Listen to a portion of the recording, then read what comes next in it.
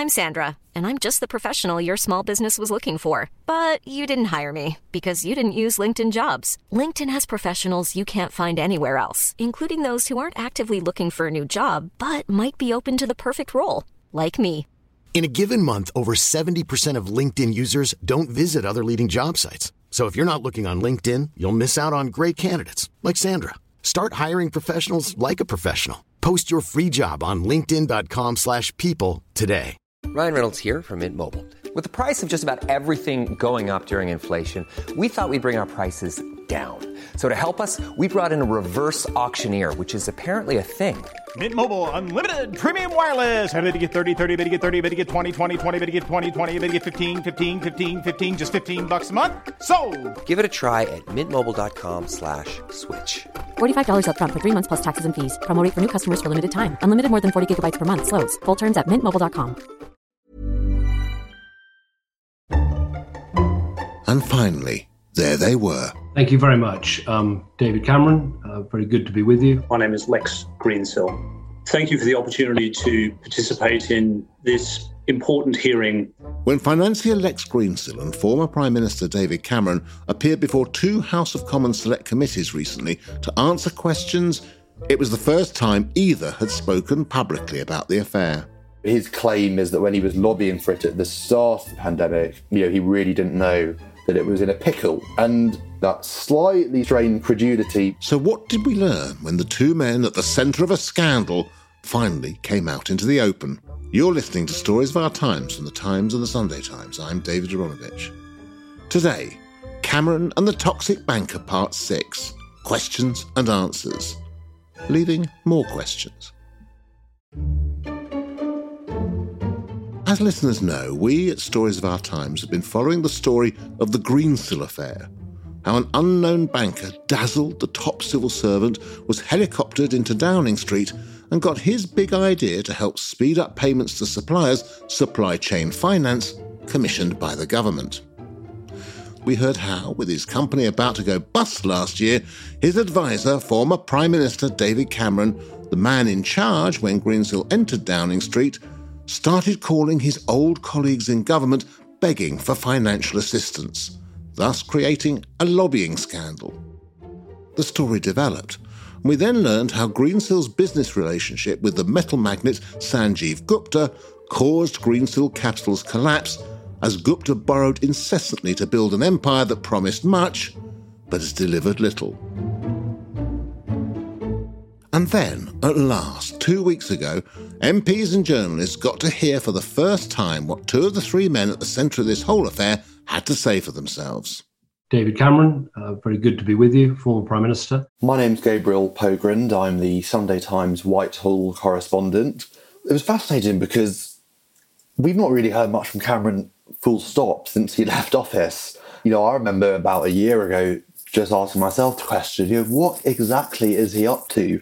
I think I recall kind of looking through the accounts of a company he was behind on Companies House and seeing that he had a particular arrangement whereby he wasn't required to disclose as much detail as other companies might be required to disclose. And I was just thinking to myself, it's a great mystery kind of, what Cameron's doing, what he's up to, how he reflects on his own political legacy. This is a painful day, coming back to a place that I love and respect so much, albeit virtually, but in these circumstances. House of Commons select committees are generally responsible for overseeing the work of government departments and are made up of MPs from all parties in the Commons.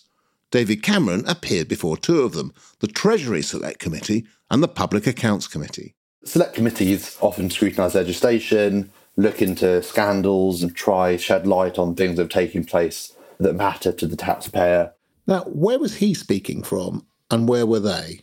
In a different world, there would have been a squadron of snappers waiting outside Portcullis House with flashes on, running up to Cameron and taking pictures of him. On this occasion, sadly, it was all conducted via Zoom. I think Cameron did it from his London home. It's a different texture and experience for sure. Zoom is a great drama killer, really, isn't it? I mean, it means you can't kind of look around and see people nodding their heads or kind of raising their eyes to the heavens and so on. It's just very flat. How did he appear? Because one of my relatives was live texting it to some of the rest of the family and felt that Cameron was, to say the very least, moist. I mean, it's sort of interesting because Cameron anyway has a sort of insouciance and often appeared during his time in office to exist above the fray of events. He had a sort of superciliousness, arguably, or that's certainly what his critics thought. And this meant he was even more kind of removed from events, and you couldn't see the spittle flying, and you couldn't really get his complexion as he was put under difficult questioning.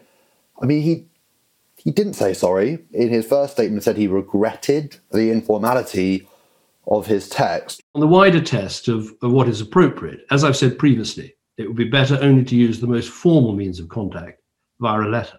Which sort of kind of flirted with an apology, was a hop, a skip, and a jump away from one. But then in this inquiry, he was asked to unpack that more.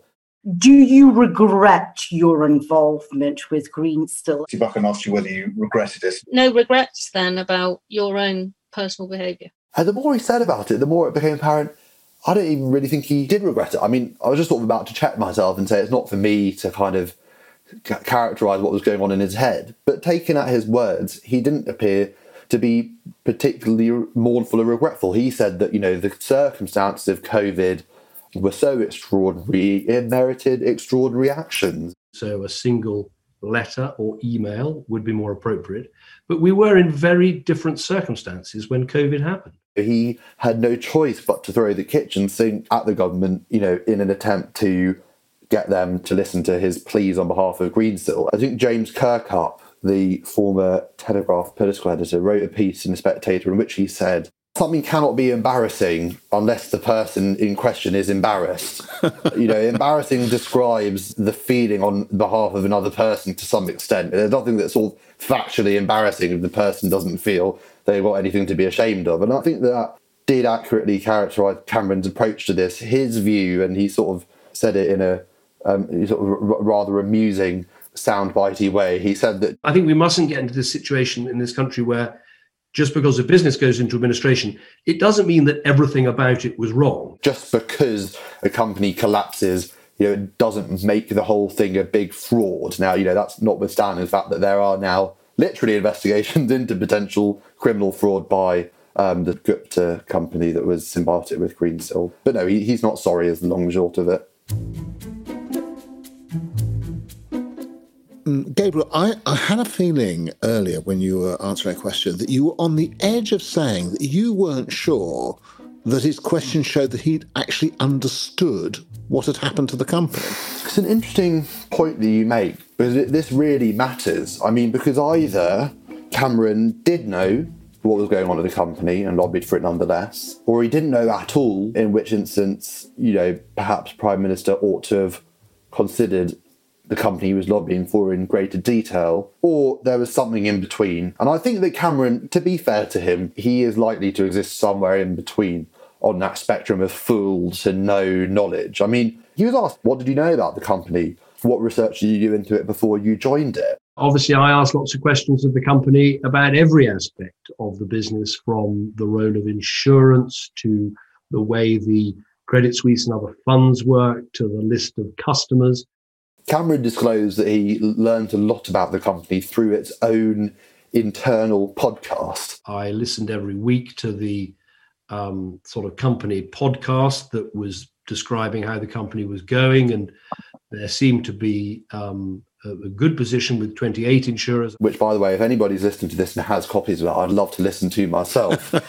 Given that the company had for many a year been subject to scrutiny by Her Majesty's Sunday Times as well as the FT, the fact that Cameron kind of says he got his information about Greensill through a sort of saccharine company podcast might tell its own story. But he basically said that he didn't really know how much trouble the company was in until December 2020. Just to be absolutely clear, I did not believe in March or April when I was doing this contact that there was a risk of Greensill falling over.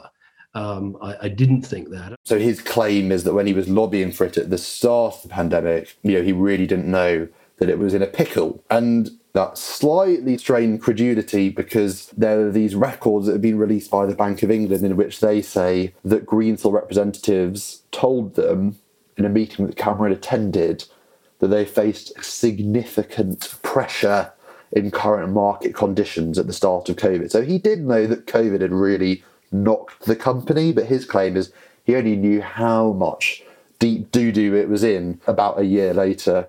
Did we learn much about the remuneration he got from Greensill Capital? Well, there was this testy exchange with Mel Stride, which he began in very kind of British fashion. Can I ask you a delicate question, but I think a very important one? Before going for the jugular and saying, can you tell us something about what you would expect to have gained had your involvement gone to plan? And Cameron, he sort of wouldn't say anything initially. Then he said it was a very big salary. I was paid an annual amount, a generous annual amount, far more than what I earned as Prime Minister. And I had shares, not share options. It was much more than what he earned as Prime Minister, which was, mere shrapnel at £150,000. And then, when subjected to further scrutiny, Cameron sort of performed a bit of a pivot and said, I don't think the amount is particularly germane to answering those questions, and as far as I'm concerned, it's a private matter. His view was that because he sincerely did this lobbying for the sake of the British economy in its hour of need, why is the fact he was paid kind of germane? He was acting in good faith for this company. Greensill, in his own appearance, by the way, when asked why the company collapsed, gave 3 reasons, one of which was COVID and the drying up of capital. When you put that together with Cameron's lobbying at the height of the pandemic, it is hard to leap with any conclusion other than that, of course, he was lobbying primarily for the sake of Greensill. Now, in his original statement, if we recall, he did say that he thought, while he didn't think his lobbying was wrong, he was now reflecting upon whether it was right, essentially, which is an interesting distinction. What did we get in his testimony about that? Had he now decided it was wrong? On reflection, what had he decided about it? He said something which was particularly amusing, which was, perhaps there is a role for a sort of a committee of some former permanent secretaries and people with great business experience to give advice on that, because there isn't really a roadmap for a ex-Prime Minister. Cameron said that it can be quite hard for people like him to know what the limits are. Perhaps I would have found that beneficial. Because of that, and because of what he said about there being important lessons to learn and his having reflected on this on length, the tone was one of regret. But in terms of what he'd learned, I sort of go back to this point that he disclosed for the first time that, he thought the only way of getting through to people during the pandemic was by bombarding them with text. Standing back from it, looking back at it now, I do understand that ex-Prime Ministers have to be very careful about what they do and very careful about the measures they take. He sort of used this phrase, if ever there's occasion when a business has a commercial proposition to put to government, it will be a single letter or email. But then also in this instance said that wouldn't have really done it either. And, obviously this single piece of paper notion is, it's sort of a little fanciful, one piece of paper, but how many people do you get to give it to? If you not send a screenshot of it to somebody else? I didn't get the impression that any of the Labour MPs or indeed many of the Tory ones were captivated by that idea, but that was sort of his get out of jail free card. Did he in any way reflect upon the major problem which people raised with it, which was that he was able to make contacts with people that other business people who didn't have his history weren't going to be able to make? In other words, that it was essentially unfair. Cameron says that lots of people lobby the government, heads of big banks, heads of big institutions, big charities. He saw themselves as within that bracket rather than being at this kind of elevated pedestal of importance. And he said something which a lot of people have said, and I think this myth has been perpetuated quite widely in relation to the scandal, was he sort of indicated that because his proposals weren't actioned, he can't have been that influential, which I think is a mistake. As Nick Macpherson, the former permanent secretary of the Treasury, has said, it is problematic that the government spent 2.5 months examining these proposals. The Treasury had looked at Greensill's ideas, said no thanks. Then Cameron calls and texts Rishi. All of a sudden, the Treasury turns around on a sixpence and says, OK, we'll spend many more weeks and months investigating Cameron's ideas, sort of in terms of disaggregating this notion that the lobbying didn't work. Yes, the ideas were not in and of themselves good enough, but, who knows if they had been decent or if they'd been equivalent to what another company was lobbying, what would have happened? Who knows what would have happened if a charity or a pressure group that had even more laudable proposals, had come along and sought to bend the ear of Tom Scholar or Rishi Sunak. And then lastly, and I think kind of most significantly, and this kind of infuriates me when I see it, it's just not true that Greensill did not receive taxpayers or government help, and it's not true they didn't cost the taxpayer any money. I mean, Greensill, as we've explored, carried out supply chain finance schemes for pharmacies. He received numerous partnerships with NHS bodies and trusts to deliver a payroll scheme for doctors and nurses. He was an accredited lender under the CL Bill scheme, as part of which he was able to loan £400 million of money backed by the taxpayer. And so the idea that, Greensill had nothing to do with the British state, it just happens to be false. Before we come onto the texts themselves and the calls and the emails, because they're pretty fascinating, did Cameron have any reflection on the way in which the story had come out? Because unless you guys in the Sunday Times and the Financial Times have been doing your work, we wouldn't know most of this.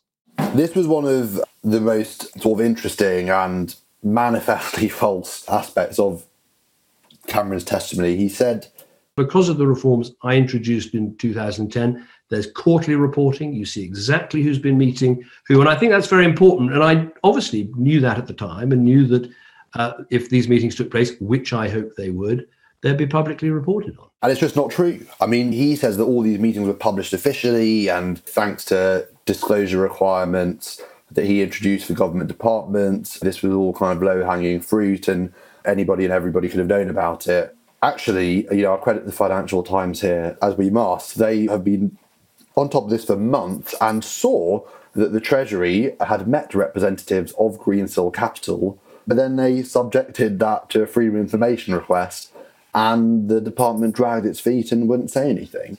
That, or Cameron's meeting with Hancock, say, would never, ever, ever have come out without sources putting their trust in the Sunday Times and Financial Times. And part of it as well is some of the information just wasn't recorded full stop. We know now that there were all these records the Treasury held back detailing their correspondence with Cameron himself, for instance. But part of the vulnerability of rules for monitoring this stuff is if it's deemed to be a social event or a kind of personal gathering, it doesn't need to be officially recorded. It has been said that when Cameron took Greensill and Bill Cruthers to meet Hancock, it was a social event first. So as long as the Aperol Spritz come out before the business chat, it's kind of fine. It's a really important thing to point out that Cameron presented himself as a prime minister who would clean up politics. He did this famous speech on lobbying. It's the next big scandal waiting to happen. And he offered this kind of lovely, colourful description. The lunches, the hospitality, the quiet word in the ear, the ex-ministers and ex-advisors for hire, helping big businesses find the right way to get its way. He said he was the guy that kind of cleaned it up, and thanks to him we know about it, and that's not the case. Coming up, Cameron texts and Greensill speaks. But first, just to let you know that on Monday we'll be taking a long, clever look at that amazing Dominic Cummings performance before a different committee. And second, here's a message from the boss. Hello, I'm Emma Tucker, editor of the Sunday Times. It's thanks to listeners like you that we're able to provide journalism that matters. Get to the heart of the story every day with the Times and the Sunday Times. Subscribe today and enjoy 1 month free. Visit thetimes.co.uk/stories of our times.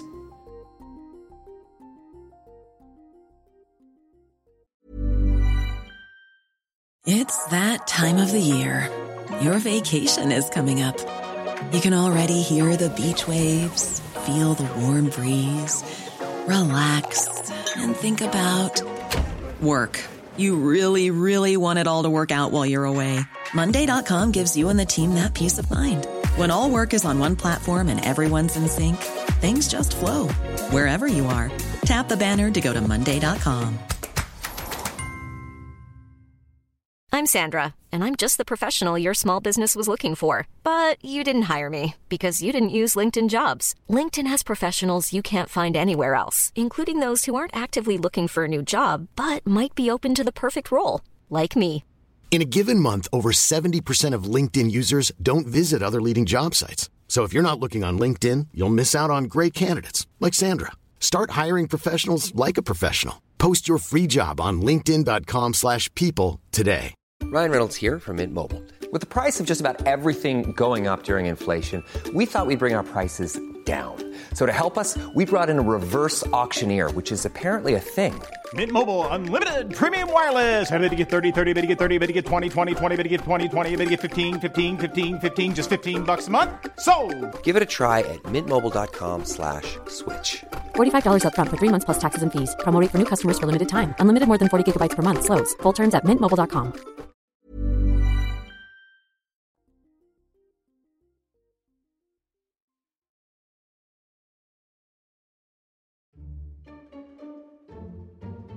Days before his appearance in front of the Select Committee, Cameron's correspondence with ministers and officials between March the 5th and June the 26th, 2020, the vital period of his lobbying, was published by the Treasury Select Committee.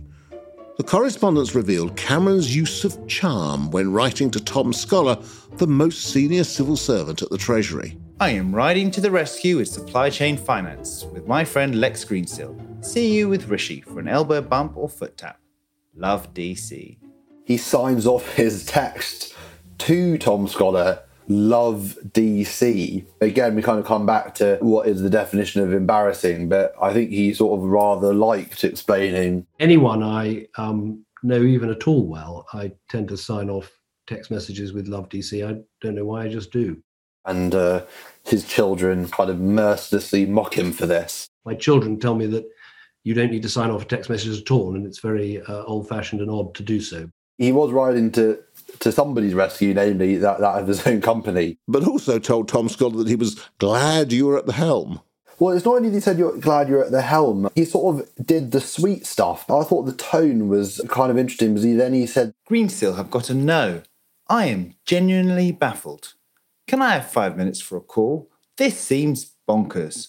I'm now calling Chancellor, Gove, everyone. So he kind of was charming at once, but also, more than happy to tell him that what the department was doing was kind of outrageous and why are you not helping me and the guy who's paying me.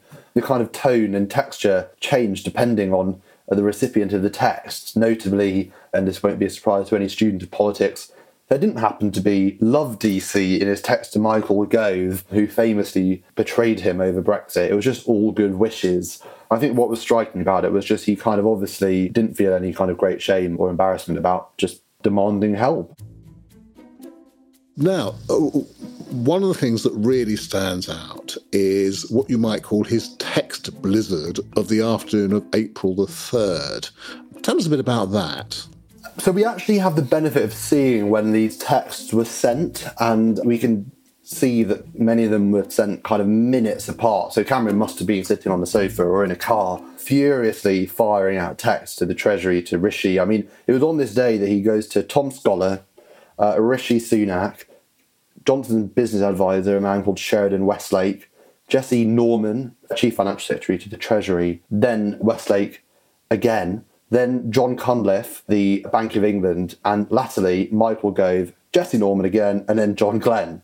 I've actually got the benefit of the whole document in front of me, and I was reading what I thought was the only page of this stuff, and then it just goes on and on and on. It was this day that Cameron starts getting a bit grumpy about the Treasury's refusal to bow to Greensill's proposals. This sort of conveys such an amazing understanding of the way the system works, where the Treasury is not being cooperative. Perhaps the Prime Minister's personal business advisor, who personally worked for me, maybe, where Sheridan Westlake's unable to make things happen. Maybe my old contacts at the Bank of England will be. If it's not there, then maybe Michael Gove will give me some joy. I know you're manically busy and doing a great job, by the way. This is bloody hard, and I think the team is coping extremely well. But do you have a moment for a word? I am on this number and very free. All good wishes, DC. And on and on and on it goes. And, it was after this that the Treasury reopened the book on Greensill. But Michael Gove has nothing to do with the Treasury at this point. Perhaps there's this sort of comparison or metaphor that people invoke to describe the way government works at this moment in time. They say that Boris Johnson is the chairman of UK PLC and Michael Gove is the CEO and has this kind of great fiefdom in the Cabinet Office from which he pulls all these strings. Cameron may have thought, because of his proximity to Number 10, because of his role as a conduit between the Treasury and Downing Street, maybe he'll be able to help me. And there's certainly a whiff of desperation as well. Do you know the one I like the most? Tell me. I like the one at 3:22. David Cameron to Rishi Sunak, and he says, Rishi, David Cameron here. Can I have a very quick word at some point? HMT are refusing to extend CCFF to include supply chain finance. There is a simple misunderstanding that I can explain. Thanks, DC.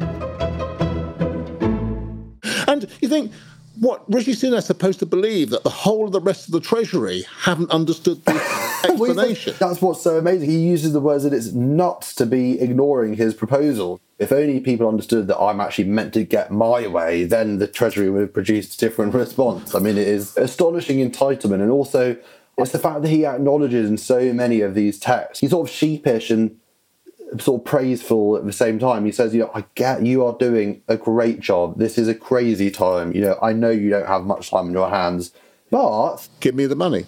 Can I have the money, please?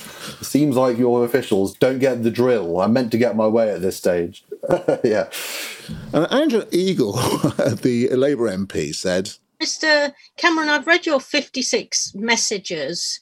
And they're more like stalking than lobbying. There were a number of moments from, Angela Eagle, notably, and Rishanara Ali, both Labour MPs, which, it was almost as though that they had noted by this point that Cameron didn't feel the need to apologise, didn't think he'd done anything wrong. I mean, on one hand, it was just a kind of catharsis for them. They were delighted to, just as Labour MPs, stick the knife into Cameron.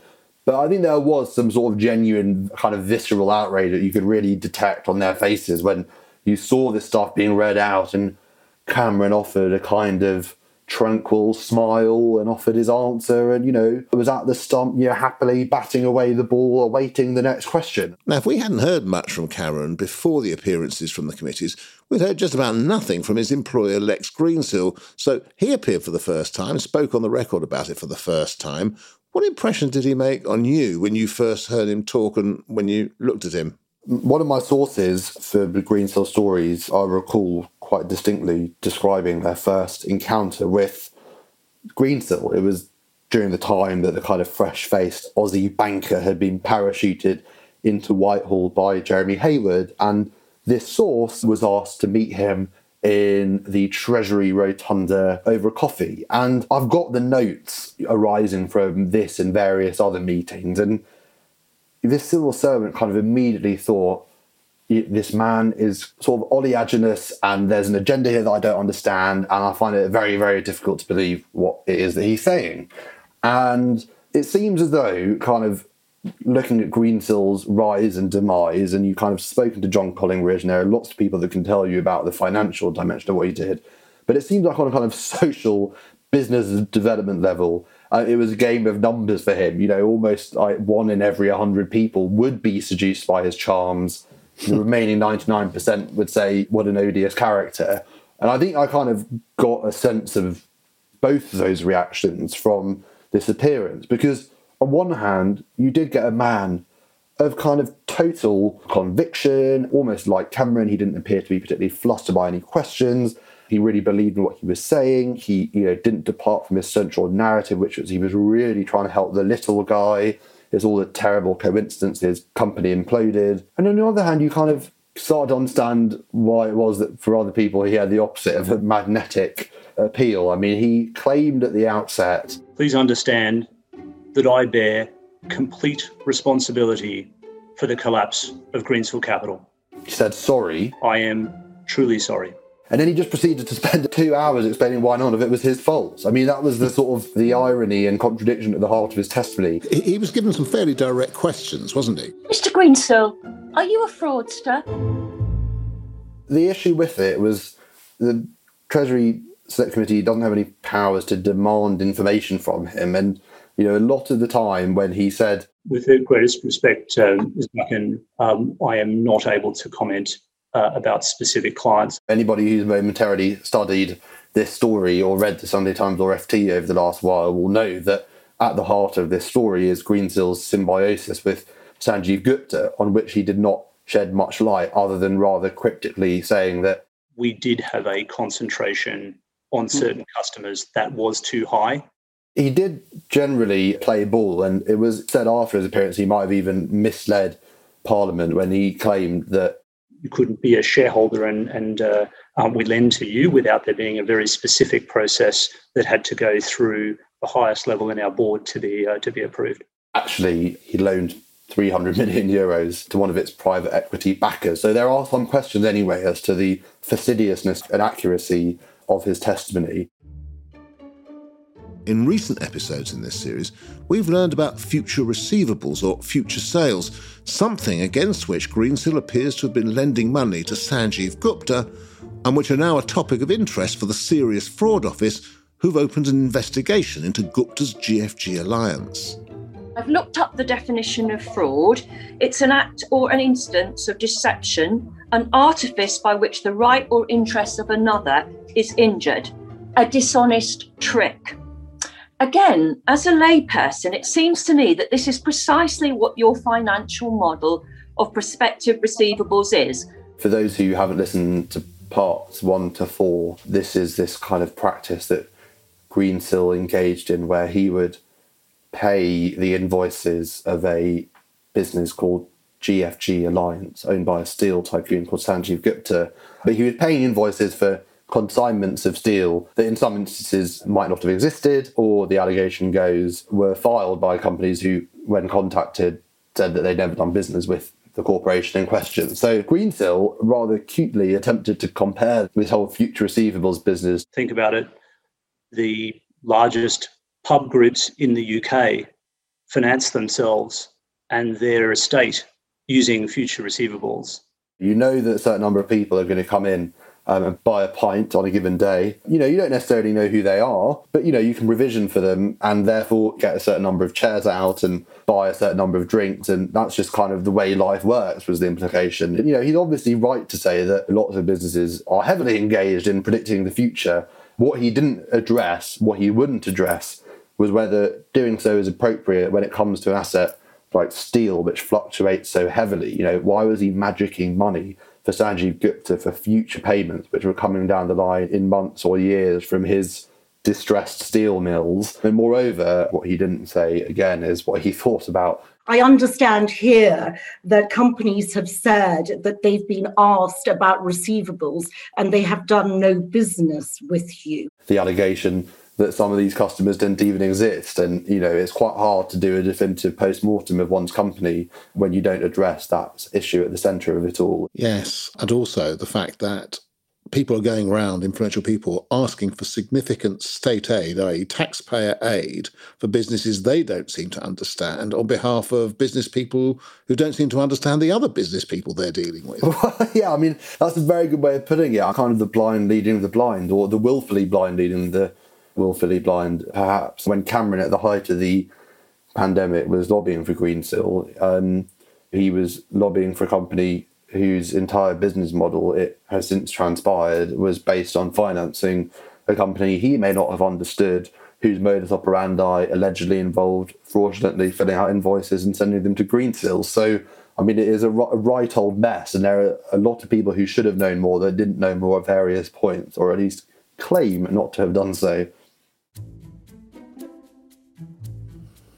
And that actually has taken us into our kind of final section anyway, because the question is what we have learned from the texts, the emails and the appearances that we didn't know before. And the thing that I'm getting from you, Gabriel, is not that we found out stuff that we didn't know before. but that we are entitled to be slightly amazed at their insouciance, really. I think that is part of it. There would have been a world in which any one of the texts that Cameron sent to the Treasury Select Committee last week would have been a kind of national newspaper front page and mini scandal at the very least. Now we've just sort of accepted. I think it was their attitude that hit me the hardest, because it was a week in which, you know, the Financial Conduct Authority, the Serious Fraud Office, as well as all these select committees, announced that they were investigating Greensill and Gupta. And you know, to see so much of it dismissed with a mere shrug of the shoulders was quite striking. It's sort of not the rule breaching that is what is concerning about this. It's the fact that the more you reflect on it, the more you realise there simply aren't really any rules. I abided by the rules that were in place. But rules alone are never enough. Cameron, I don't think, will have broken the letter of any law or any regulation. Really, this is almost a story of the absence of rules. And you know, a lot of people have said over the last few weeks, oh, but nobody cared at the ballot box. That might be true, frankly. Most people feel like politics is pretty distant from them at the best of times. So, you know, at the moment, you can actually look to your arm and see a little pinprick from where the government has injected, you know, life-saving vaccines into you. That probably, you know, feels like it supersedes any kind of distant and remote scandal about a politician you didn't have a high opinion of anyway. But I think because of that apathy, it sort of is almost more important that we have this conversation about the rules or the lack thereof, because, you know, the Fourth Estate plays some sort of role in regulating politics, and when there is apparent apathy about these issues, I think it becomes kind of even more important to continue drawing attention to them. You've been listening to Stories of Our Times, a podcast brought to you thanks to subscribers of The Times and The Sunday Times, with me, David Aronovich, and my guest, Sunday Times Whitehall correspondent Gabriel Pogrund. You can read all of Gabriel's reporting on the Greensill affair at thetimes.co.uk, and you can hear all the episodes in this series on the Reporter podcast now. The producer was Edmund Drummond, the executive producer was Poppy Daban, and sound design was by David Crackles. And if you've got a story you think we should be covering, possibly an idea for a future episode, or just thoughts on what you've heard, send us an email to storiesofourtimes@thetimes.co.uk. See you on Monday.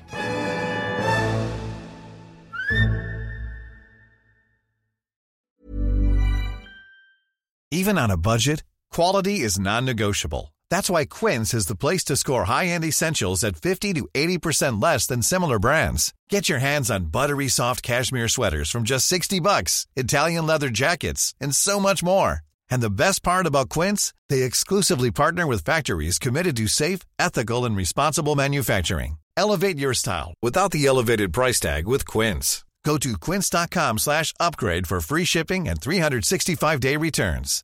When you make decisions for your company, you look for the no-brainers. And if you have a lot of mailing to do, Stamps.com is the ultimate no-brainer. It streamlines your processes to make your business more efficient, which makes you less busy. Mail checks, invoices, legal documents, and everything you need to keep your business running with Stamps.com. Seamlessly connect with every major marketplace and shopping cart. Schedule package pickups and see your cheapest and fastest shipping options from different carriers, with rates up to 89% off USPS and UPS rates. And with the Stamps.com mobile app, you can take care of mailing and shipping wherever you are. Make the same no-brainer decision as over 1 million other businesses with Stamps.com. Sign up with code PROGRAM for a 4-week trial, plus free postage and a free digital scale. No long-term commitments or contracts. That's Stamps.com. Code PROGRAM.